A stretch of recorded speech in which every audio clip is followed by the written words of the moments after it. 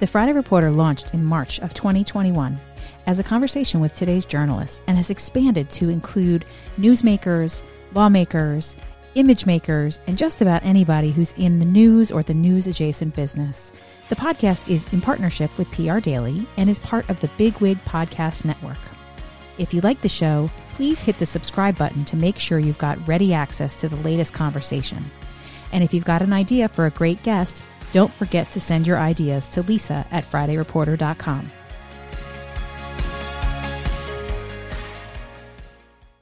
Well, hello, and thank you so much for joining me for another episode of the Friday Reporter podcast. This is our first in-studio podcast, and I'm thrilled to pieces to have my friend Wendy Benjaminson, who is from Bloomberg News, with me today. I can't wait to get into this conversation. I'm so pleased to have you in the Big Wig Media Studios. This is the first time we've done it, so thanks for coming along. Happy to be here. So, Wendy, you have had a great background in journalism. So I want us to kind of go through that. I want to talk a little bit about how you got started. I know you spent a lot of time at the AP, but tell me, go back, let's rewind a little bit and let's talk a little bit about how you got started. Well, I got started mostly because it's sort of part of the family business. In my family, among my brothers and my parents, they were either in public policy or in journalism. And my brother, my oldest brother, who I worship, is a retired reporter. His wife, who he's a little older than I am, so he got married when I was a junior in high school, and she was one of the first women correspondents in Vietnam during the war. Wow, really? And so, of course, I worshipped her and decided that maybe this... And my mother wanted to be a journalist, but had kids and was from the era where once you have kids, you don't work anymore. Sure. So that was always in the DNA of the family. And then I went to University of Maryland, and it was this sort of magical year where everyone on the Diamondback staff that year went on to successful either journalism or entertainment careers. And we were led by David Simon, the author who did Homicide and The Wire and all that. He went on, he was clearly the most successful of any of us. But he was our editor-in-chief. Wow. So you can imagine what the environment was like in college. And then it turned out our faculty advisor was the White House correspondent for UPI. Okay. So when I joined UPI right after college, they called us the Maryland Mafia. Because there were so many of us from the same college newspaper fun, though. Starting out at UPI. So that was a lot of fun. And then it just sort of snowballed because it is so much fun to be a part of history. And I was reminded of that this week because yesterday, as Kevin McCarthy was being voted out as Speaker of the House, yesterday, I should say October 3rd, so many of the young reporters were coming up to us at the desk and saying, this is history, right? This is a historic day. Yeah. And the idea that you are part of history, that you are writing the first draft of history, is what makes journalism so much fun. I love that so much. And I think that that's true not only for journalism, but also for those people that are working on Capitol Hill, that are working in these offices. I mean, sometimes you have to remind yourself that it isn't just a job, that it's really a bigger part of the world, right? And it's such a big moment. Yesterday was such a big moment. The downside of that is that makes us all kind of arrogant. But I know. And that, we're the Washington elite, right? So that's where we are. But I will say that I have often said to people, the first day I go inside the White House gates and I don't think it's cool that I'm walking into the White House, it's time to leave town. Yes. Right? That's when you must be so jaded and so done with it, it's over. But it's 40 years, and if I walk past those White House gates, I'm still getting a little chill. Or a little bit of a goosebump when you see the dome lit up at night, right? You just take a moment and you think, I can't believe I work here. I work here. Yeah, and it's really great. So UPI to start, but then for a long time with the AP, right? Which, of course, when both of them were active, they were mortal enemies. Absolutely, But frankly, UPI, which barely exists anymore, I think there's one or two radio stations that have UPI. It was at the point where we were cashing our paychecks in the liquor store on the ground level of the building, right near where we are now at 14th and I. Yeah. And then the payroll bounced for UPI, and the liquor store was left with a pile of empty checks. And the owner came up enraged. And bet. it was about that time I thought, yeah, I ought to look for Time a for job another somewhere something else. But it's so interesting to hear that. And you've been at this for a while, so you've watched the evolution of journalism, how it's changed. And it'll continue to change, right? Because it'll evolve and it'll move in a way that right now, the news that they cover is so curated. It's precisely what they want to hear, right? But that's not true where you are today. Bloomberg does a really good job, I think, of threading the needle and providing a great point of view, both sides, but also very much the drama is really low at Bloomberg, and I appreciate that so much. And I think a lot of people that are consuming what you guys are doing there every day also really appreciate that. Is that also true in the newsroom, or is it just from the outside looking in? It's one of the most low drama newsrooms I've ever worked in. No one's screaming and yelling, and of course that's more true across newsrooms now than it was when I started, where there was a lot of drinking and smoking and swearing. The whole world has changed. Yeah, since the whole we world has changed, and largely for the better. But it is a very low drama newsroom, and we are committed to the idea that we will be fair and objective. Does this mean that we do whataboutism? No, we don't. We cover the things that Donald Trump says that are action. We do not cover, oh my gosh, he said what? Because we just don't feel that really serves the reader anymore. Sure. We all know his personality. We all know the sort of things he says. And we also know that many of our paying clients, the people who buy the Bloomberg terminal, are Trump supporters. Sure. As many as there are other, people who support other politicians. And so we really try to provide the news without fear or favor. And that's one of the things I really like about it. Talk to me a little bit about the way that the newsroom is broken up, because I know there are a couple of silos, as much as they're really sort of blurred, but there is a BGov, and there is will you explain that to me a little bit? Sure. So for people who've been around Washington for a while, BGov, Bloomberg Government, is I think it's a subsidiary. I'm not sure how the corporate structure works exactly. But it used to be the Bureau of National Affairs, which puts out newsletters for different kinds of industries in town. So for lobbyists of different special interests, they could find out the real nitty-gritty of what's going on on Capitol Hill. For example, our Congress team today is pretty much a one-story team. They are covering the Kevin McCarthy ouster, the Speaker fight, and the future of Ukraine funding, but that's sort of all one story.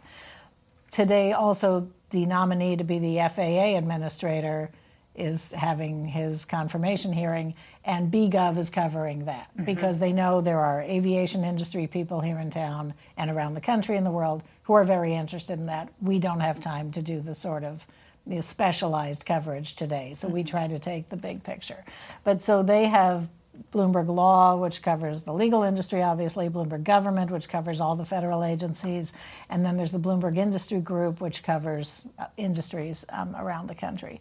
So that's one avenue. But then within Bloomberg, there are 2,700 journalists around the world in every country, in every major city, and we cover government and economics, but even government just through an economic lens because we are first and foremost a financial data company. Sure. So. And in your specific role, tell me how that looks. Like how many people work under Wendy? Because it's executive editor, is that right? No, I wish I was. I'm a senior editor. Okay, senior editor, right? Sorry. So senior editor. I promoted you. I promoted you. Major. Senior editor. But no, I am. There is the bureau chief, Peggy Collins, the executive editor, Mike Shepard, and then me. Okay. Although there are other senior editors who do different things. But basically, I think of myself as the chief of the boat. I am not an executive, but I am in the management structure. Sure. So everyone who has a problem that they don't want to go to the boss about, they come to me to tell me about it, and I try to fix it. Sure. I'm part of the quality control of every story that goes out. We look at major stories and make sure that they are to Bloomberg standards, that they're written well, that there's no reporting holes in them and that sort of thing. And then my sort of main task is to make sure that Bloomberg stories are covered on as many platforms as possible. Okay. So we go to Iowa to see Donald Trump. We need to bring a camera. We need to make sure we have a TV package. Interesting. We need to make sure there's a social video that can go out on Twitter. Sure. There's Bloomberg Originals documentaries. We have podcasts. I mean, we're on just about every platform. Yes. And so when we have big stories, I try to make sure that all of the journalism elements goes are across. considered. Yeah. So what I've come to, so when I first started the podcast, I started it because, well, for a variety of reasons, and I've explained some of this to you. And some of it was that I felt like journalists in particular were really getting dragged through the mud. And I felt like that was really unfair. These are people that I had worked with for the last 25 years, and we all have a job to do. But the other piece of this was that I was finding that while 5 or 7 years ago, it was very easy to pitch a story. As long as I had all the facts together and I had all the information, we could really get it to land. That the bar to pitch and land a story has gotten so much higher to get over.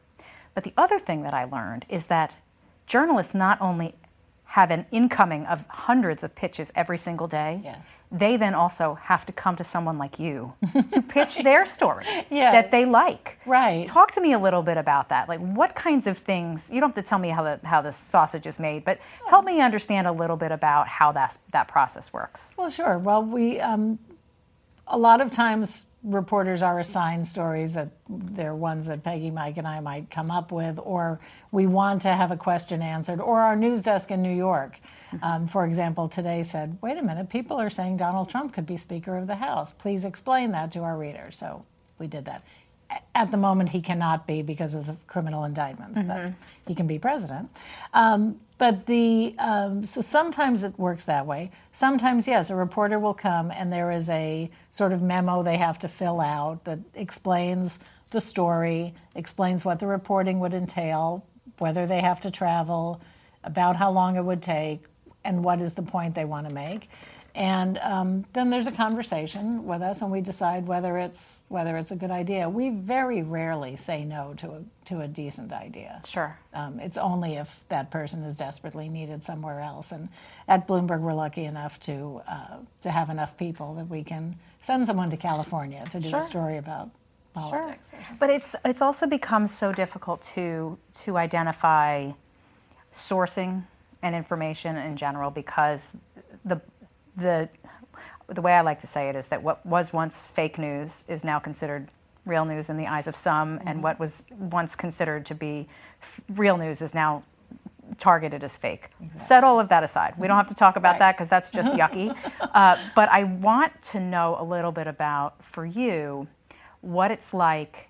You're here in Washington, and Washington talks differently than New York does. Yes. And those two, and I've heard this from others, sometimes don't necessarily see the same point of view. How do you get that to work from the Washington bureau to the New York bureau? Is there a little bit of cooperation? There must be. Yes, there's cooperation. There's a little tug of war. There's sometimes tie goes to the top person in the conversation. Of course. But it's so funny because everywhere I've worked that has a New York headquarters, there is a sometimes tense relationship between Washington and New York. And it's always just referred to as New York. So I've worked in maybe 6 or 7 different news organizations in Washington, and every time it's, New York.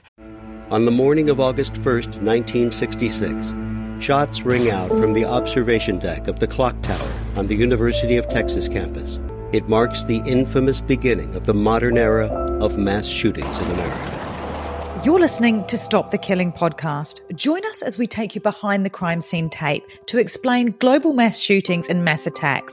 I'm Sarah Ferris, but more importantly, this is Catherine Schweit, the former head of the FBI's active shooter program. I spent 5 years as the FBI's top executive looking for answers to the mass shooting crisis. I've been at the shooting scenes, I've traced heroic acts of bravery, and I've sat silently and listened to the heart-wrenching stories from survivors. Amongst this horror, there is hope. We all hold the key to stop the killing. You just need to know how to unlock the door. Download Stop the Killing and be part of the solution. Search Stop the Killing on Apple, Spotify, and all the usual suspects.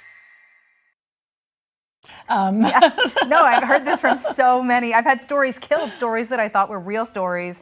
Journalists loved it. Washington bureau loved it. New York killed it. New York and I killed thought, it. here we go Yeah. with New York. Well, New York is the headquarters and is usually, has the top editors and the people who need to see the whole broad picture. And while we are here in Washington and our reporters come from all different news organizations in their past or just starting out, and they think they want to cover the campaign, for example, the same way Politico does, or the Washington Post, or even the New York Times, the difference is our audience is different. Yes. Our web audience is the same, but the people who pay for that Bloomberg terminal, who, if your listeners don't know what one looks like, watch Billions every week, because the Bloomberg terminals are all over those sets. Sure. But the terminal clients are largely traders, people who are want to make money off the news. Yes. And the economy is literally their bread and butter. So, for example, this year we are really going to focus our political coverage through an economic lens. And it is the top issue. Yes. But while sure, today we're doing a story about Patrick McHenry taking away Nancy Pelosi's little hideaway from when she was Speaker. She had a little hideaway office in the Capitol, and now she doesn't. That's just so much fun because it's power grabbing and things like that. But we don't do every story Politico does. We didn't really cover, for example, LaFons Butler being sworn in as a senator yesterday, just because we wanted to focus on the one big story that we knew our clients wanted, and we knew they could go to the LA Times or Politico or the AP that information somewhere and else. get that same story. So you've covered a lot of different things, and I asked you beforehand, before you came in, to share with me a story or two that you're most especially proud of. Well, I think there's a lot because I've been around for a while. I'm sure. But if I had to narrow it down to a few, the one at Bloomberg would be the 2020 election when I was the political editor. It was so bizarre. It was a lot less fun than I was hoping it would be, because instead of traveling all over the country and doing these great stories, we were all in attics and basements and backyards and playrooms and all of that, including Joe Biden. So that wasn't as much fun, but what a fascinating story. And then, as I said at the beginning, to be a part of history, to be working on January 6th, 2021, and to know that you had colleagues who were in the House and they were hearing gunshots for the first time in their lives. I mean, reporters are brave, but they're not combat trained. No. And it was terrifying. Yes. But that was part of history. But the big stories that I have run coverage of that really stick with me are, one, the Iran nuclear deal that President Obama and 5 other countries made with Iran.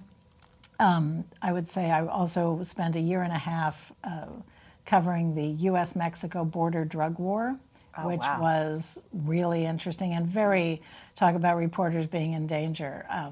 We had what I called the Jewish mother rule, which is you call me when you get to the border, you call me when you cross the border, you call me when you get to point A, you call me when you leave point A, you call me when you get to point B. They were very annoyed, but they were in a war zone, and I wanted to make sure that they're not combat. They're not combat. In fact, we did send them to Quantico for combat training, believe it or not, for journalists. Wow. Yeah, where you learn that the movies are not good advice for how to avoid getting shot. Right. The movies really kind of make that look easier. No. But the other one that really left an emotional impact on me was Hurricane Katrina, the 2005 hurricane that devastated New Orleans and Mississippi. That was the first time. I wasn't a war correspondent. I haven't done a lot of overseas coverage.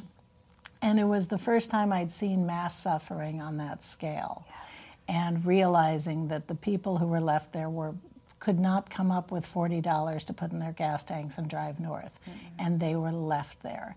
And that story was a supreme failure of government at all levels, to tell people to stay in their homes, to tell people to go to the Superdome, which then was not equipped to handle people there more than 2 hours at a time for a game.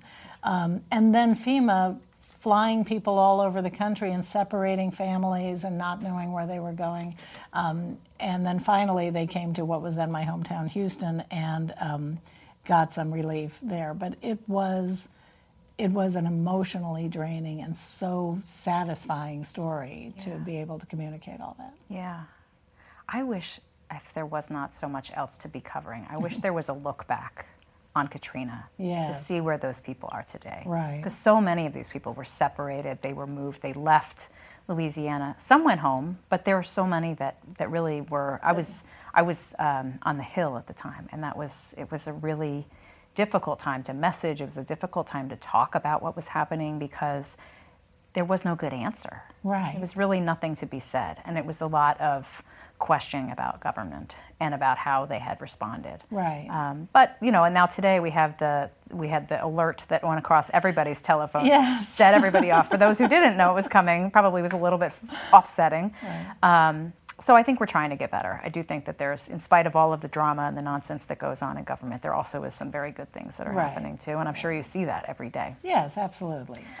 So when you're not reporting on government, and you're not, which I know is, and all of the other things that are happening, what do you do in your spare time? Well, we have a house in Berkeley Springs, West Virginia, which is this lovely sort of, it's not an artist colony, but it sort of is. There's only 650 people in town and 100 art studios and galleries. Wow. So you find everyone there. There was a man I met who was a New Orleans jazz musician, and I found out that the drummer from the song, you may not remember this, Lisa, from the 70s, Play That Funky Music. Oh, I do remember it, thank you. The drummer of that song lives in Berkeley Springs. No kidding. And there's so many fascinating people who live there. We have this historic home that my husband and I, my husband's retired, he and I are working on that home, and I go up there from here every Thursday night. And as soon as I'm done with work Friday, we're cooking, we're gardening, we're doing that sort of stuff. It's so good to reset too. I mean, as much as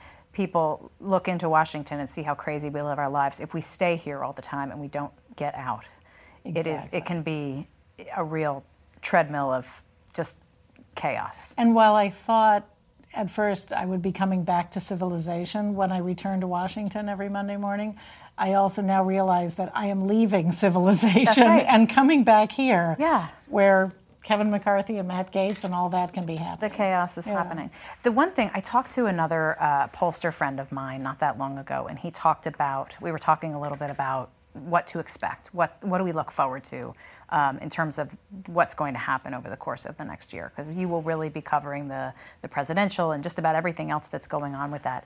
Are there any things that you can share with me about what Bloomberg maybe is thinking about? Because you have already done so much innovating here in the Washington Bureau. You've brought one of your shows from New York back here into town and really made that a really important pillar of how you report out about the day. Are there any other things that you can share? Or if you can tell me they're still secrets and you can't, but are there any other new things coming our way? Really just that our coverage this year really will focus on the economy and how it's impacting voters. We will be going all over the country, to Iowa, to New Hampshire. South Carolina is supremely important this time because you have the state senator and the state's former governor both trying to at least be the number 2 alternative to Donald Trump. Nikki Haley is doing very well, by the way. And so I think it's just going to be a fascinating year. And then anything could happen. We have a former president, who is on trial while he's campaigning for the primaries. We have a president who's, at least there's an impeachment inquiry going on. It's the conditions for this election are off the hook. And so as it progresses and the voters are starting to wrap their minds around it, it'll be just fascinating to see what happens. A front page for history, and once front again. page for history, exactly. Yeah. Exactly right. Well, the final question I always ask is for a recommendation for a future guest for the show. I'm gonna call someone out on the air. You can. All right. And there's no punishment for not participating. But I always ask for it because you know how this goes. If I called you cold and asked you to do my show, you might say, thank you so much, I'll get back to you. But because we know one another and have worked about it and talked it through, it makes it a little more easier, and at least you sort of know what you're coming into. Well, the person I would recommend right now is our Congress team leader, Megan Scully. She comes from, I believe, Congressional Quarterly Roll Call. Nice, okay. And came to us as the Deputy Congress team leader. Now she's the Congress team leader. She's having a heck of a week. And last week wasn't a breeze either. Yeah, I mean, the government shutdown, and then here we go again with the loss of the speaker. I don't think she's going to not have a heck of a week until past Thanksgiving. But she knows everything there is to know about Congress, almost as much as you do, I bet. Love that. I love that so much. And you two could geek out about Congress for a whole show. It is. Oh, I would love that so much. I would love that so much. Well, Thank you. Thank you so much Thanks for your for time having me. today. This was was fun. so fun. Thanks to my friends at Bigwig for hosting us today. And I will see you again soon. Thank you. See you soon. Well, there you have it. Another episode of the Friday Reporter podcast. Thanks so much for tuning in. I love having this show. I love you to be part of it. Thanks again. Thanks to PR Daily for being a partner. And thanks to the folks at Bigwig Podcast for letting us be part of their network. See you soon.